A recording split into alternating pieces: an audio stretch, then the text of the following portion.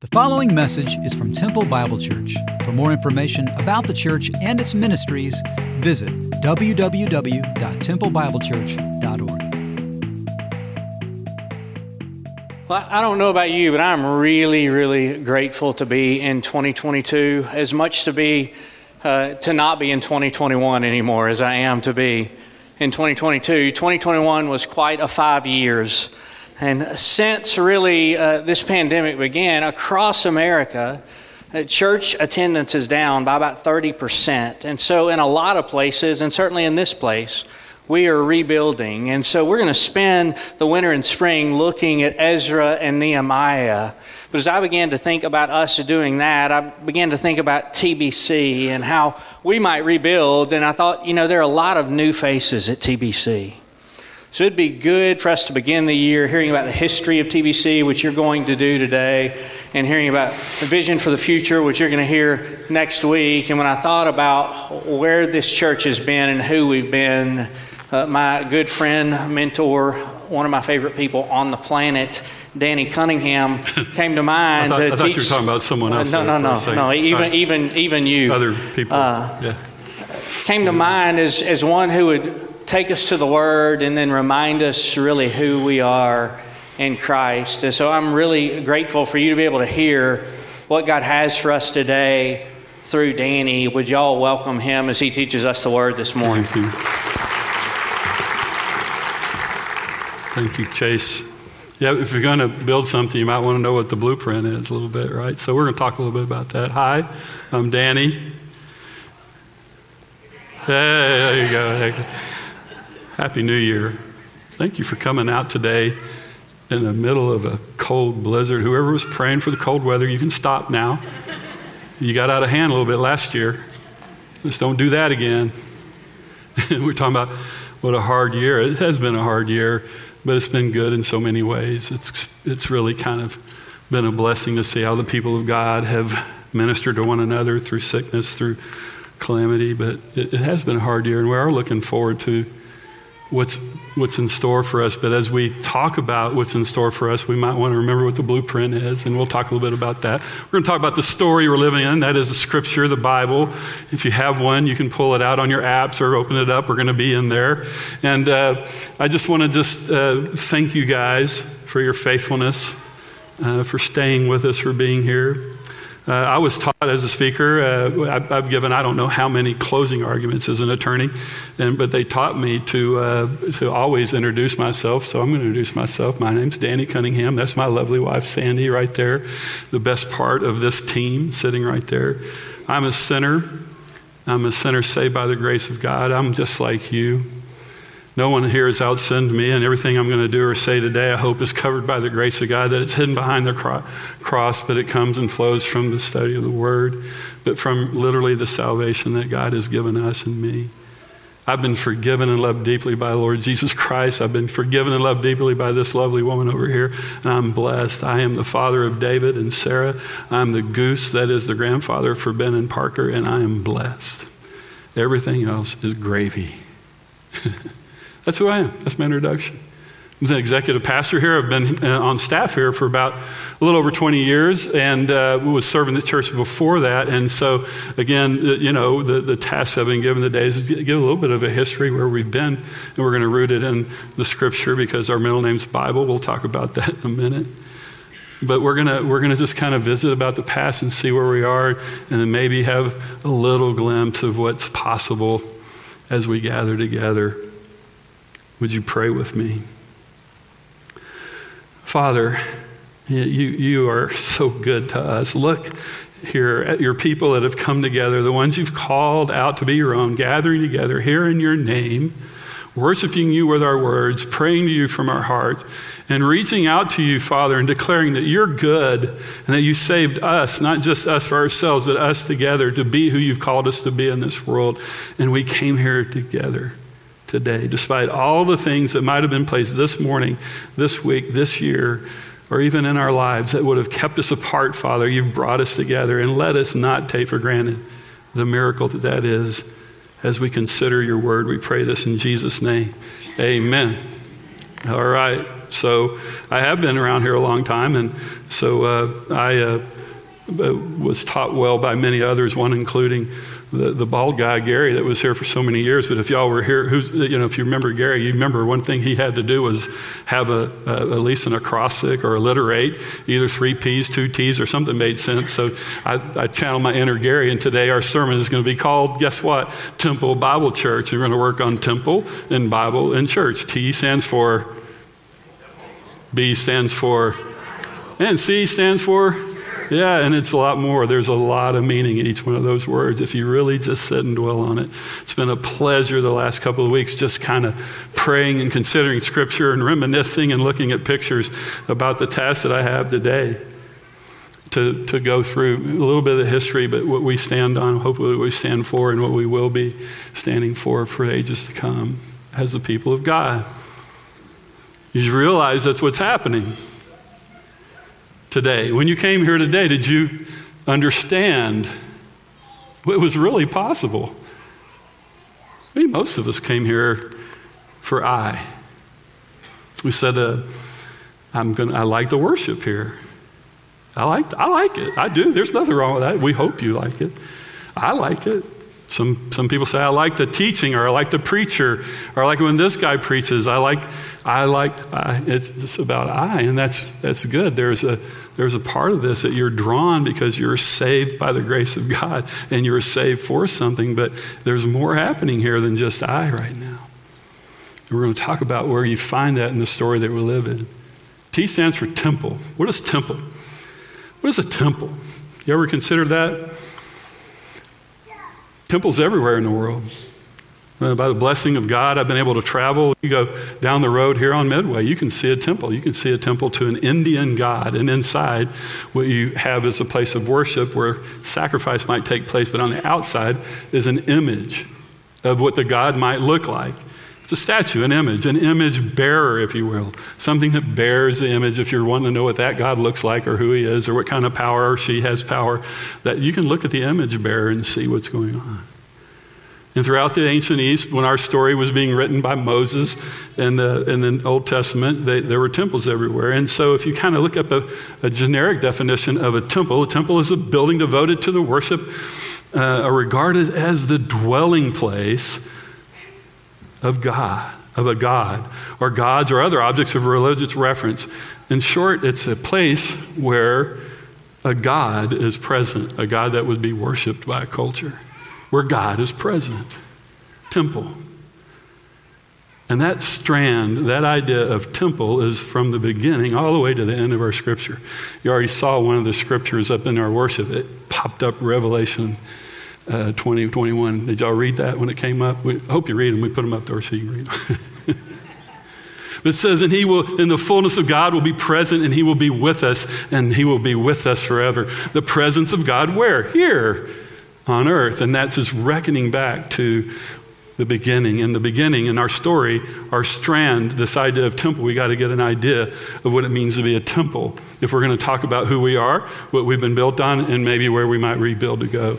And where we hope to go. Temple, a place where God is. A place where God is. See, this idea came about that as God was present with his people, you'll see in Genesis, he's in with Adam and Eve, and he makes them, and on the 6th day he made them male and female, and he made them what? In his image. You see that? Image bearingness. So we miss, there's so many deep, rich meanings of Scripture, but one of the hints you're going to get in the beginning of the story is the beginning of the idea of the presence of God with his people and image bearingness. That's temple language, folks. It's kind of hard to get away from it. It's in the very beginning of your story. Image bearers. So if the world is going to look and find out who the God is, who they're going to look to, that's image bearers. And your best hope is that you're qualified to be an image bearer, that when people might look at you, that you would be a reflection of the God who's inside, the God who dwells amongst us, and that you would be a reflection in the world of him, not you. Of his grace, his love, his mercy, his kindness, his joy, his redemption. That's what it was made for So God would be with us and we would reflect him into the world where we had dominion and domain. That's temple language right there in the beginning. And that kind of travels through our story where God just kind of messes with his people. In Isaiah 66, he just kind of says this, and I know you're probably considering this because after the fall, they started really working through this idea of, okay, how do we restore what we've lost? The fall, the presence of God is going, and they started imagining. And he tells his people through Isaiah in chapter 66, he says, this is what the Lord says. Listen, heaven's my throne, and the earth is my footstool. He's saying, I've made it all. Where is this house you'll build for me? Where will my resting place be? Remember, in the seventh day, God rested. He was present. He was with. Where will I rest? Will I find a place? And that's where you're going to find temple language. It keeps on. And then you find it again. It picks up again in Exodus. We're going to get to David in a minute. Don't get distracted. Exodus, he gets Moses to go to Pharaoh. He said, people, hey, let my people go. To do what? Y'all remember what he was saying to Pharaoh? Yeah, y'all didn't have to answer questions, did you? No, don't worry about it. To do what? Let my people go. What? To come out so they can worship me and be with me. They're going to come out. It's a 3-day journey. Get out here so they can be with and I can be with and they can worship me. Temple language right there in the redemption of Israel. And so this idea was always going to be in the head of Israel's leaders, and God desired to be with them, you see. And that story picks up in the story of David. We'll walk through it.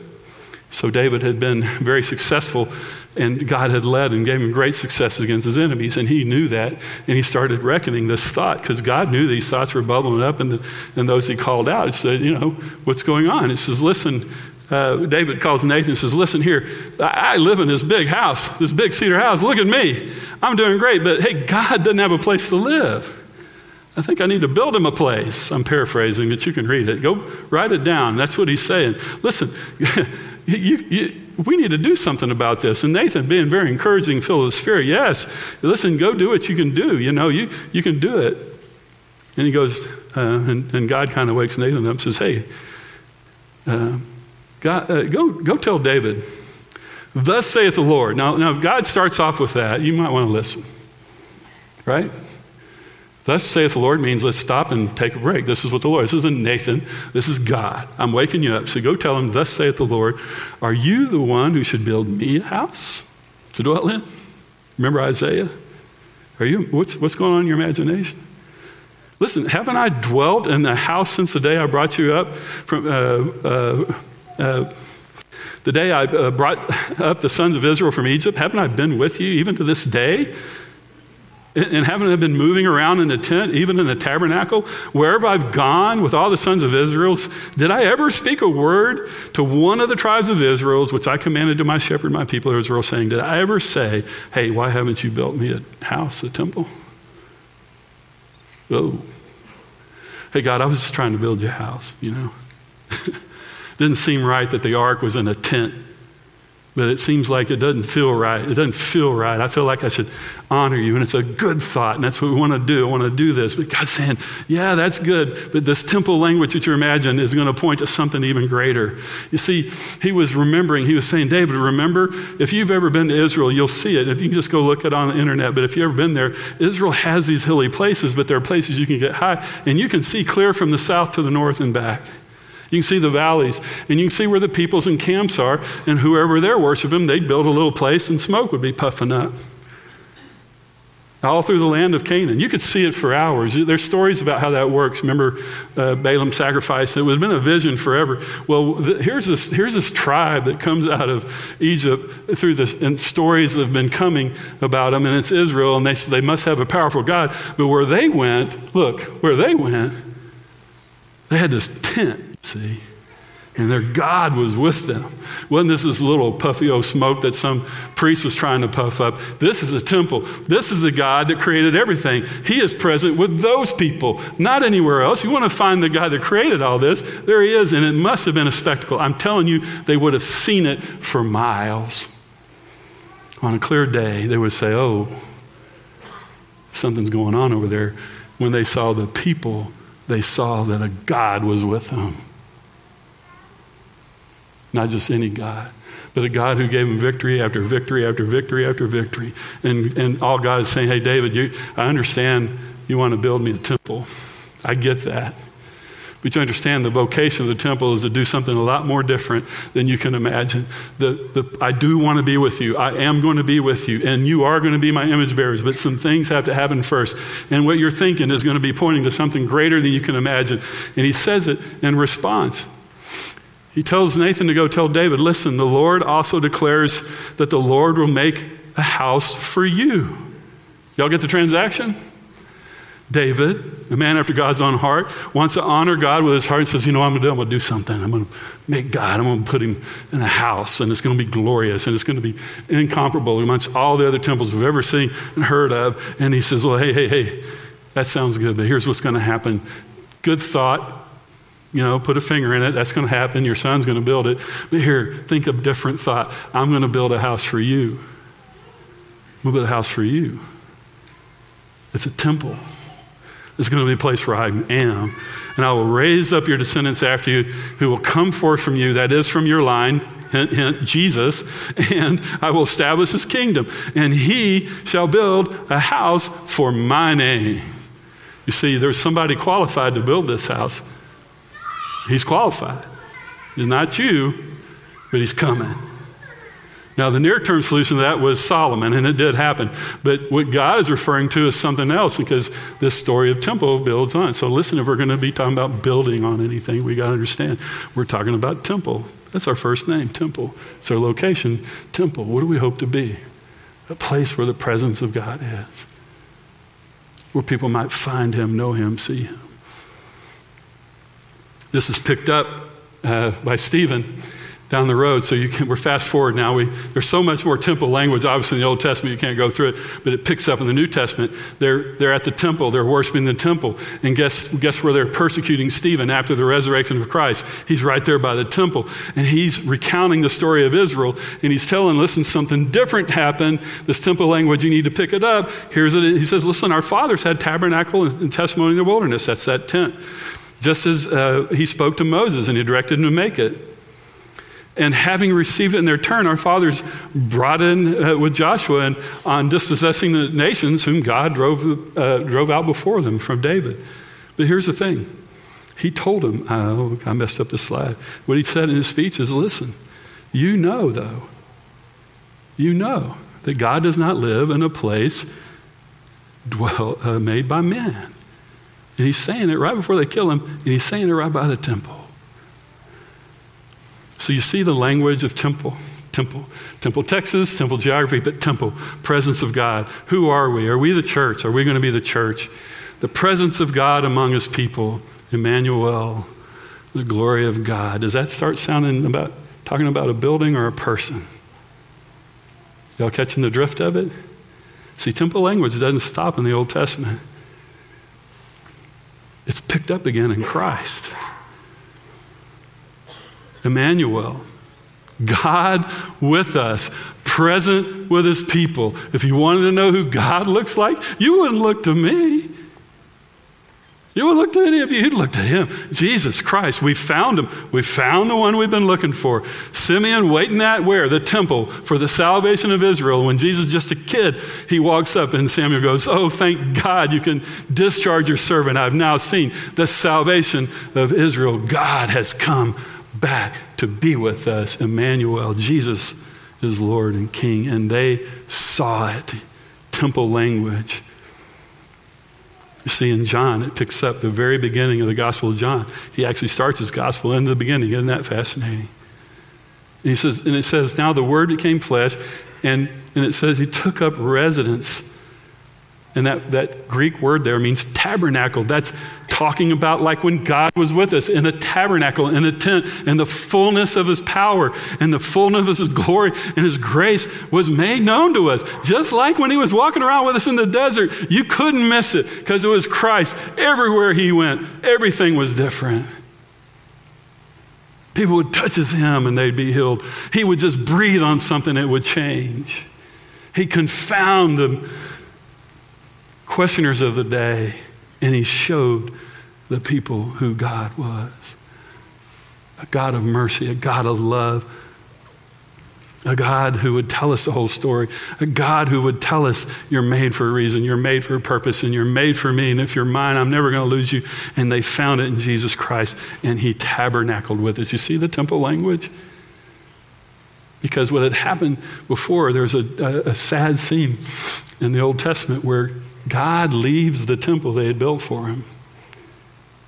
It's a sad story. He leaves it, and it talks about cherubim and glory. And if you go read these words, we saw his glory, the one and only, full of grace and truth. You'll see those almost same words describing the God that left the temple, and they've been waiting for him ever since. And here he is. The one true holy God, Jesus Christ. And we're still talking about temple, at least partially. It all points to him. Scripture goes on to say that the Son of God is the radiance of his glory and the representation of his essence. He sustains all things by his powerful word. And so when he had accomplished cleansings for sin, he sat down at the right hand of the majesty of the Most High. This is Jesus. And here it is, Stephen saying, listen, heaven is my throne and earth is my footstool and my feet. What kind of house will you build for me? As he's being stoned to death. So you've misunderstood temple if you didn't understand Jesus.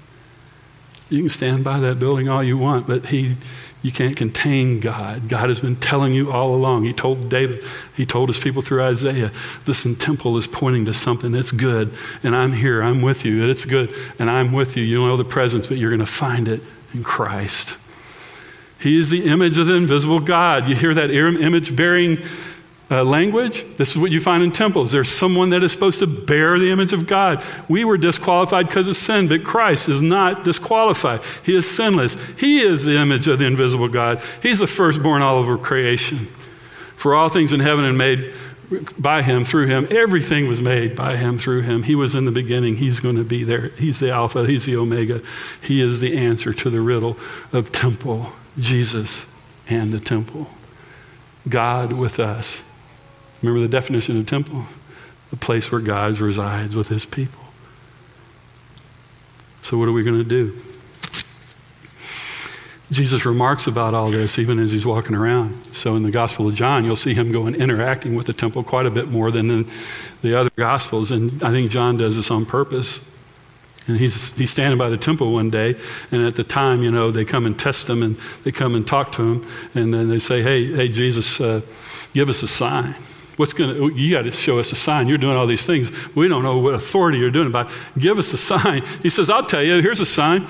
Destroy this temple. He's literally pointing at the building. And it's a big building. I mean, I'll show you some pictures of the cornerstones of this in a minute. And he says, listen, destroy this, and I'll raise it again in 3 days. And they just go, you're crazy. It took 46 years. I don't know how many years. It took 46 years to build this thing. You say you can raise it in 3 days.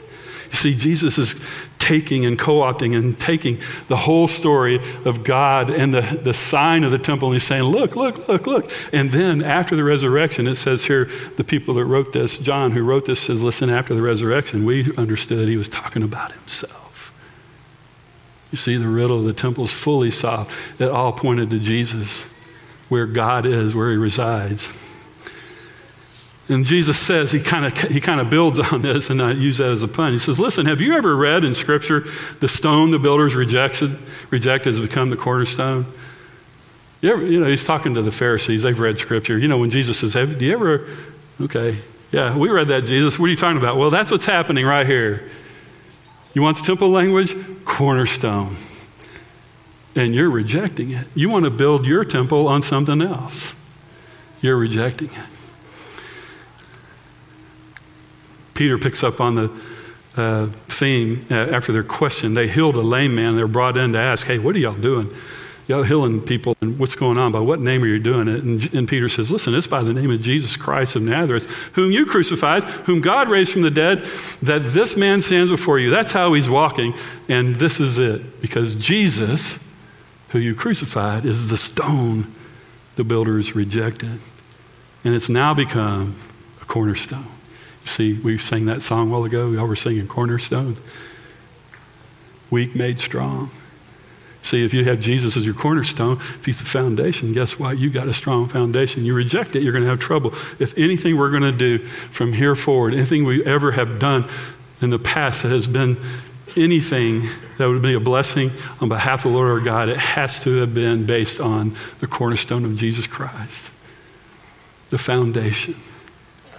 You see, if you go look at the old buildings where these temples were made, you'll see at the very corner, the largest of the stones they're just huge. We had some, I had some, but I took them out. But just for perspective, I could literally stand by one of those stones and my height would not encompass the bottom stone. You see, you can't put the cornerstone out of place. You have to have it at the bottom. If you put it on top, it's going to crush all the other ones. That's another Bible reference. So Jesus is using temple language about himself. Listen, I'm the temple. Okay, that's T. Let's go to B. Bible. We like to say around here, Bible's our middle name. I think that's kind of funny. Most people do. Listen, it is our middle name. But what does that mean? What is the Bible? Bible is the true, infallible, inspired word of God. It's the full story of God's goodness and of his redemptive plan for us and his creation. Can y'all just read that one more time? The Bible is the true, infallible, inspired word of God, the full story of God's goodness and his redemptive plan for us and his creation. You know, it's in your app there. Some of you have it here. Did y'all, you put it right here. Did y'all know that's what, does it feel a little heavier when you understand what that is? This is the Bible. It's our middle name. And we're going to talk about where we've been and where we're going in the future. We got to remember our middle name is Bible. Always has been, always will be. And it's been a distinction of the people of God from the time the story began and will be all the way to the end, because not one jot or tittle will be changed, you see. In fact, if you read the story that's in here, you'll see how the people of God who've been called to be his own, when they gathered the temple and things weren't going so well, somebody somewhere, a prophet, a priest, or someone dusted off the old Bible, and they started looking around and said, oh my gosh, we're starting to look like the culture around us. Something's going wrong. God has left us. What's going on? And they'd find the scripture, and they'd open it up, and they'd literally just start reading it. And the people of God would go, oh my gosh, we need to live according to that. We've let too much of that stuff out there into here. And you have to conform to it. You see, the Bible is beautiful and elegant and propositional, and it explains who you are, explains your history, explains your present, it explains your future. It's a guide to life. It can give you breath. But we have to conform to it. We can't conform it to us. And what's happening in our day, and has been happening really since Scripture is written, is they try to say, no, I know what Jesus said here, I know what God said here, but it really meant this, because we try to wrap it around us. And maybe, now's the time to dust it off. Start reading it. And just see if we're who we're called to be. The Bible speaks of itself in magnificent ways, but it tells a wonderful story. Romans, it says, for whatever is written in the former days was written for our instruction. It gives us instruction that through endurance and through the encouragement of the scriptures that we might have, what's the last word? Hope. Anybody come in here today without hope? The Word of God is given to you so that you might have hope. Some of you came today and said, I've lost some hope. Let me say, well, let's crack this thing open. It gives you hope. And for us Christians who read it every day, we probably lost sight a little bit that one of our witnesses is our hope. We're kind of walking around a little downtrodden, a little sad. You know what? They were going through hard times when Peter wrote to them a letter and says, listen, I know the calamity you're in, but listen, live a life such that when people would come up to you, they would know why you have hope. Here's a question. When did we leave hope as a witness for who we are? I mean, if there's anybody to be hopeful in the days we're living in, it's us. It's us. And I'm going to explain why here in a minute. It's part of the church talk. So it gives us hope.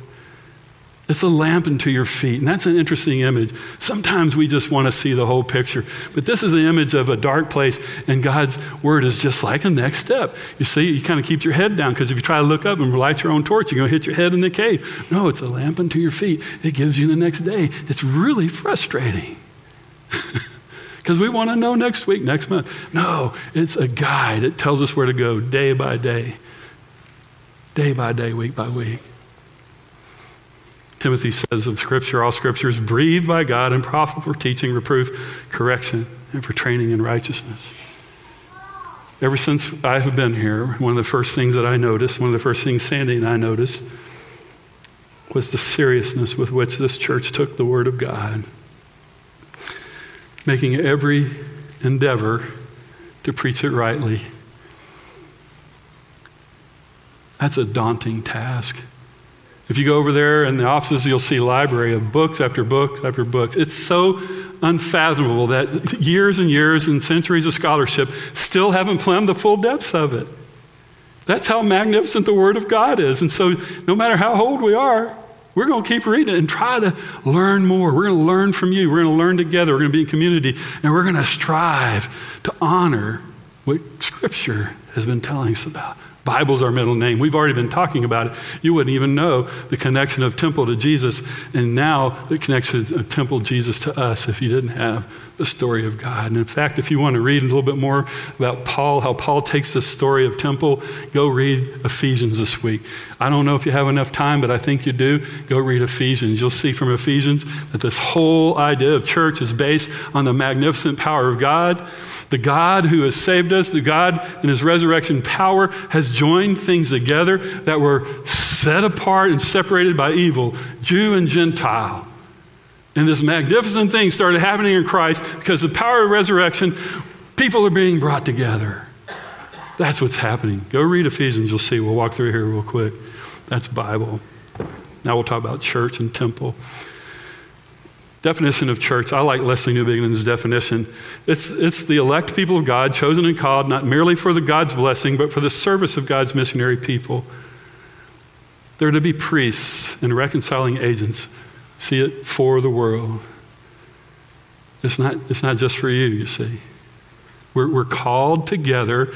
The sermon's entitled Saved Together. Yeah, it's good. You're saved. You are a child of God. And if God has chosen you, he lives within you. And everywhere you go, he is with you. But us together, oh my goodness, it's unfathomable what can happen and what is supposed to be happening when we're together. It's a mission. We are the missionaries. We are the mission of God, accomplishing his plan in the world. That's what we're supposed to be doing. And Jesus replied, and they were asking him, so what are we going to do? What kind of church are we going to have? He said, listen, you made a declaration, Peter. I got to remind you of this. Peter confessed. He was asking, who do you say I am? And the disciples said, well, Peter, being anxious, just jumped up and said, you remember what he said? Hey, I know who you are. You're the Christ. You're the Son of the living God. He didn't even know what he said, right? It sounded good, but he didn't know what he said. He said something more magnificent than what he really said. And he says, you know what? You're right. No, this wasn't revealed to you by man, but by the Spirit of God. And based on that confession, I'm going to build a church. Peter, your name is now Rock. And on that rock, it's not you, it's the rock. It's a statement, the foundation. You get the rock language? The cornerstone, the foundation. On that foundation, I'm going to build what? A church, a place where people will find me through you. You see the vocation? You see what we're supposed to be doing? Are we doing it? Are we doing it? Listen, and here's a promise. It will prevail against the gates of hell. It won't be defeated. Like that last building. It's different. And now what God had said to David is becoming fulfilled in Christ. The church has started. And here's a question. We, the church, what would you expect to find? Well, Jesus says you're the church. And as your church, you need to be going and baptizing. He says, listen, all authority has been given to me. Therefore, go make disciples of all the nations, baptizing in the name of the Father, the Son, and the Holy Spirit, teaching them to obey everything I've commanded. And look what he says. We usually get that first part. That's the command to make disciples. We talk about that a lot, and we ought to be doing that. If we're not doing that, we're not the church. But look what he says. As you're doing that, if I'm the cornerstone, if I'm the rock, look what he says. Can you see it? Read it out loud. And surely I am with you. That's temple language. The presence of God with you, with his people. It's amazing. And again, I say to you, if 2 or 3 agree about anything on earth, it shall be done. And then he says, for where 2 or 3 have gathered in my name, guess what? I'm there. Now, some people have taken that to mean, all I need is 2 or 3 people. That's true. I mean, that's not what he's trying to say here. He's trying to say, imagine what I'm doing. The 2 or 3 of you together is a miracle in itself. But look around. No, I really mean it. Look around. Just look around. The person next to you, person around. You wouldn't even know each other if it wasn't for a resurrected Christ. Did you ever think about that? We wouldn't even be in the same room together. We might see each other at the store. We would never have traveled together to Ukraine. We'd never, oh my gosh, if it wasn't for a resurrected Savior, do you see the power of God? Look around. Behold the power of God. You wouldn't even be here if it wasn't for a resurrected Savior. And some of you thought you were just coming here for you today. You see, that's the witness. That's the power of God. The fact that you're even able to be together. Because let me tell you, there are forces in this world that are trying to tear you apart. Us. And if we haven't seen that this year, I don't know if we're ever going to see it again. The unction in your heart is to divide and separate. Let me just tell you, get on your knees, repent, because God wants us to be together. He wants us to overcome whatever those things are, whether by forgiveness or confession or just studying the Word or work together in Christ. He wants us to be together because there's a reason for it, and we're going to talk about that. There it is. Now temple language is in Christ, and now it's in you. Where you are, I will be. That's a fascinating thing. Now, you got to put on your inner charismatic, right? Where you are, that pillar of smoke, come on, in the desert. No, not like that. But listen, that's what's possible. If you accept Christ as your Lord and King, he is in you and with you. And when we're together, oh my gosh, the Lord God is present. The God who created, the God who defeats, the God who stands ready to heal, to love, to feed, to redeem. Let's don't sell this short. Let's stay together. Let's do whatever it takes to overcome our differences and be the miracle of how are they still together? Because, well, y'all are. I love the text. I will be. Us together in the presence of God. There it is. Temple language wrapped up in the church. You, us together. Us being built together. And listen, you got to remember this before we get going to the rest of it.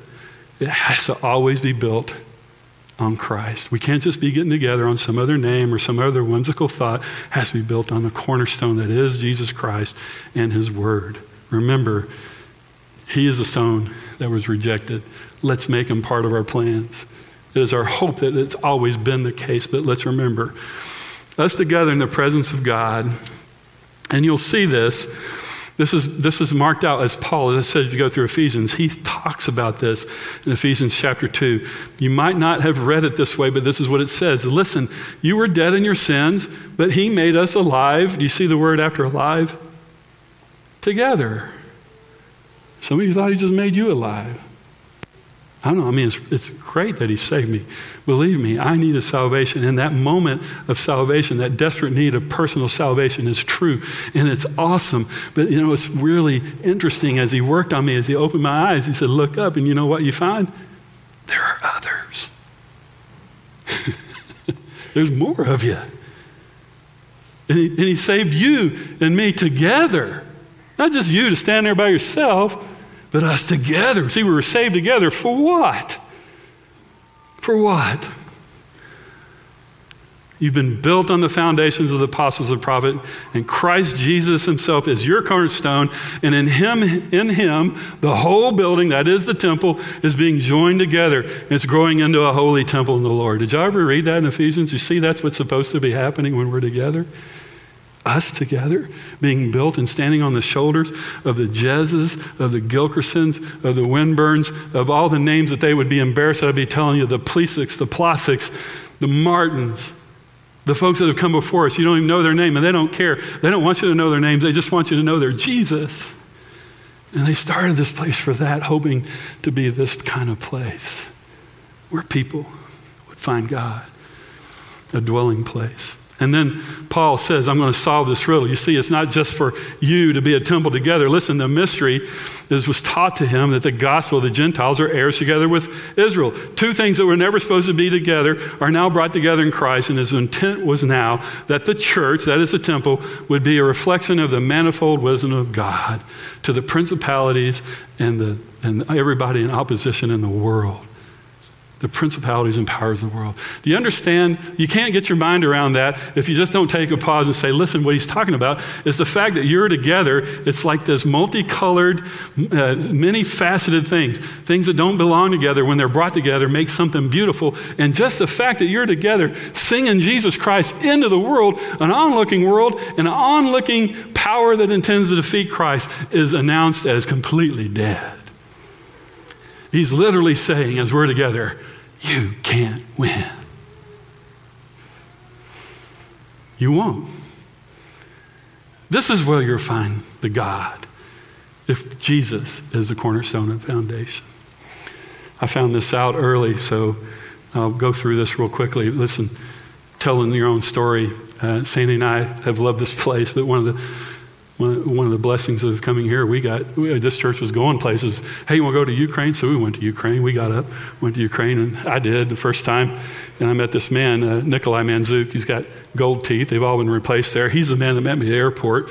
And it was a cold, dark night. And I didn't know a lick of Russian or Ukrainian. And he's picking me up, and we're driving in this beat-up car. We're stopping at military checkpoints. It's a little tense. And I don't know how to talk to this guy, and he's trying to talk to me. Oh my gosh, this is the church. There's something wrong here. And he starts saying, zzz, zzz. I don't know what that means. And, I said, bees? Yes, he's a beekeeper. And we just frustrated. And all of a sudden, we decided, I thought, well, we're the people of God. Let's try. So I started singing a hymn. How great thou art. Then sings my soul, my Savior. I was just whispering, and he started singing loud in Russian. And there we were in English and Russian singing the same tune, the same voice to the same God. And anybody looking on would have thought that's the craziest, most impossible thing in the world. And it is. See, that's how it works.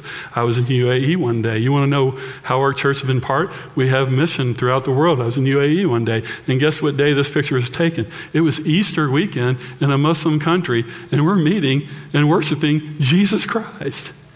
And what was different about this church and then all other places of worship in that community is there were people from America, from Asia, from Africa, from Arab worlds, all together in the name of Jesus Christ. And you'll see that was an announcement to an onlooking world that they will not win. You cannot keep us apart. Iron curtain separated me and Nikolai, and God ripped it down. You see, the power of God is to bring us together, not separate us. Not separate us.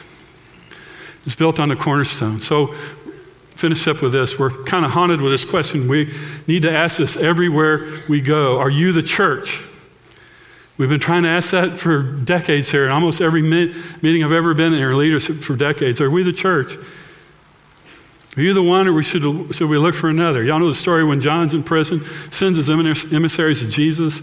John, who was born to point to Jesus, sends friends and says to Jesus, remember what he asked him? Are you the one, or should we look for another? What a question. What a question. Jesus answered, he quoted scripture. He could have just said, yeah, just go tell him I'm Jesus. But at the time they asked the question, he was literally healing people. And so he says, listen, here's what you do. You go and tell them. Go and tell them what you saw. Go and tell them that the blind receive sight, the lame walk, the lepers are cleansed, and the deaf hear, and the dead are raised, and the poor have been given relief. And the gospel has been preached to them, the good news. So go show them the evidence. So, kind of what we're going to be. Who are we? Who do we want to be? Sandy and I were asking that question. What do we, when we first got here, we were kind of hurting a little bit.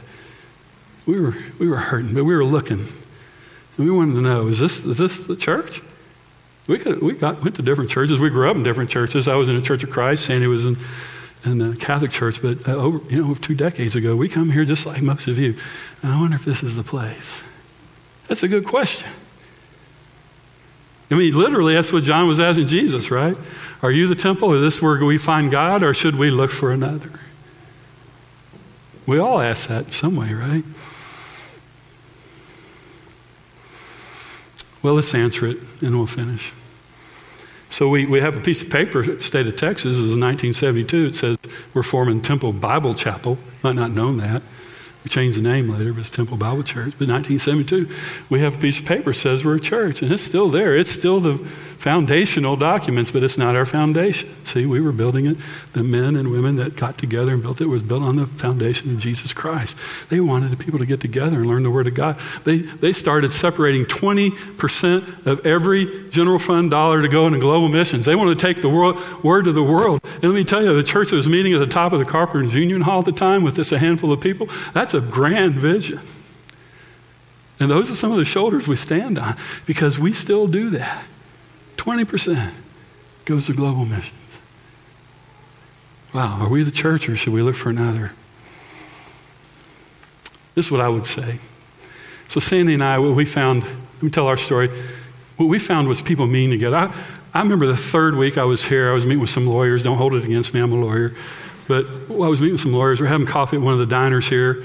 And there were some guys that I'd seen at church the week before, men, dudes, at a diner at lunchtime with their Bibles open. So listen, I know I lived in Austin and Houston, and that stuff doesn't happen there, but I'd never seen that before. But then I go to another place, and there's another group of dudes over there, and they're praying at breakfast. I'm like, where? And we came here, and we came here, and I saw you at breakfast. Y'all were praying. Y'all were reading scripture together. So for me, oh my gosh, I didn't know I didn't even know I was supposed to be looking for that. This making disciples thing was serious. It was after Sunday. It wasn't on Sunday. And then, someone said, hey, you want to join a small group? And oh gosh, is this a cult? You got to be kidding me. What does that mean? You got to go to someone's house, talk about yourself, maybe share prayer. And we did. How do we do that? By the grace of God. We even started one. And in that community, you see, we surrendered into community. In that community, we started, our hurts and our pains were being healed by the community. The God where we found as people and men and women were pouring into each other, and we were getting together. Yes, Sunday, and that's important, but we were getting together, and we stayed together, and we learned together, and we imagined great things together, and it was wonderful, and we found that here. We found worship in a way that neither one of us had. I played guitar in bars, right? And then Aaron Johnson asked me to play on the worship team. I'm like, ooh. I grew up in a church that didn't have instruments. I was playing, I felt like God was going to strike me dead. And he wrote songs. See, he wrote songs for the church. This is a church that wrote their own songs. Y'all don't know, but this morning, one of the songs we sang was TBC Worship, written by Whitley Casey. It's a beautiful song. Y'all clapped at it. You're, I can't do it. You're good. You're so good. Father, you're so good. It's us. We're writing songs as a community. And then we experience all this. And then all of a sudden, you want to, oh gosh, this is terrible. You want to serve in children's ministry? Yes, oh my gosh, one of the most life-giving things we ever did was serve in children's ministry. Don't miss out. People are serving. You know what else happened? All of a sudden, they invited me to a men's conference. Who's been to a men's conference? Gosh, you talking about a cult, a bunch of guys getting out in the woods somewhere? That's weird. But oh my gosh, men lifting their hands and studying together and all that. That's coming up. Gentlemen, it's coming up. Don't miss it. Don't miss it. It's coming up in this end of this month and getting. Don't miss it. I went to the first one thinking that's weird, but I've gone to 23 straight. And it's been a blessing. Let me tell you, every year I think of reasons not to go, but I'm so glad I go. Do it. Go serve. Go be in. That's what we found. We found people being baptized. Coming to faith. Go and tell them, listen, are you the place? Go and tell them we got people coming to faith, coming to a saving knowledge of Jesus Christ, dedicating their hearts and life and declaring their faith in public in front of God and everybody. People are being baptized. They're coming to know. People are dedicating their families to Christ and community. You know, Jesus quoted scripture when he said, go and tell them the poor and the lame, go and tell them this. But you know what? What I want to find out is, what did Jesus say about the church? And one of the things said, did you come visit me in prison? You know what you can tell them about our place? Yes. In this room right here, you have heroes. They're right back there, and there's others gone with them. Dozens of people, year after year, they go to the prisons right down the road, and they go tell people about Jesus Christ. Hey, are you the church? Well, we hope so. Did you come see me when I was in prison? Yeah, we're trying. We're trying. Can we do more? Absolutely. These are the shoulders we stand on. Hey, when I was hungry, did you feed me? Are you the church? Yes, we're trying. Can we do more? Yeah.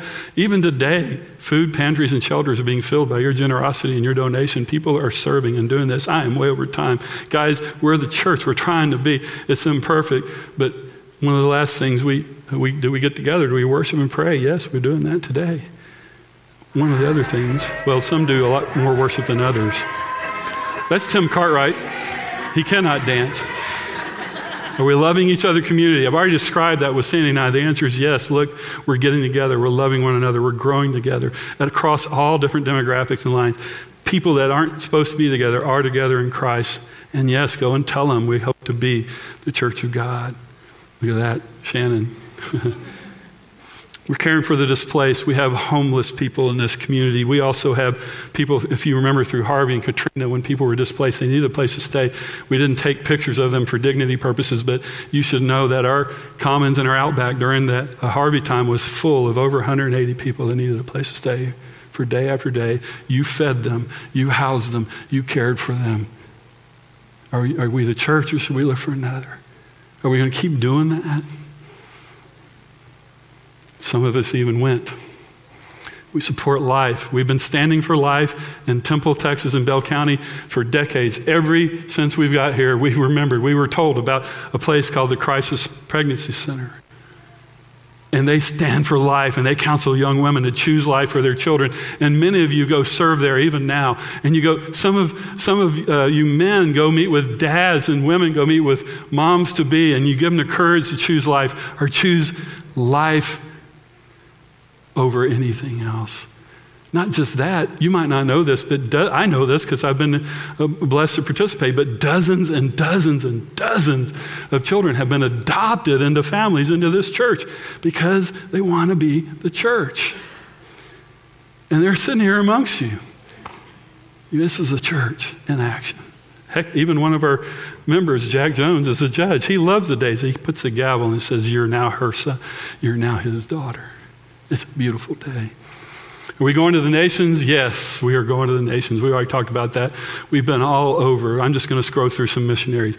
We have ministers and pastors and leaders and families in Ukraine and France and the Middle East and Asia, throughout the entire world, in South America. My goodness, some of these people you've seen around. There's my dear friend Pavel Marchuk. These folks are serving in some of the hardest places.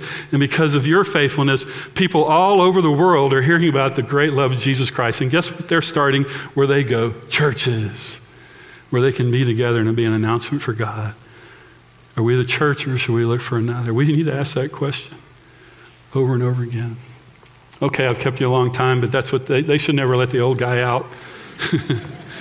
You know, I'm going to finish with a story. That picture is a dear friend of mine named Selassie El. He is a really an apostolic kind of gift set person in Basse, Rwanda. And we had the privilege to have a partnership, us together with the church in Basse, Rwanda. Salathiel invited us one day to go out to the village. They basically said, we're just going to go worship in the middle of town and see who comes. They didn't even do an invitation.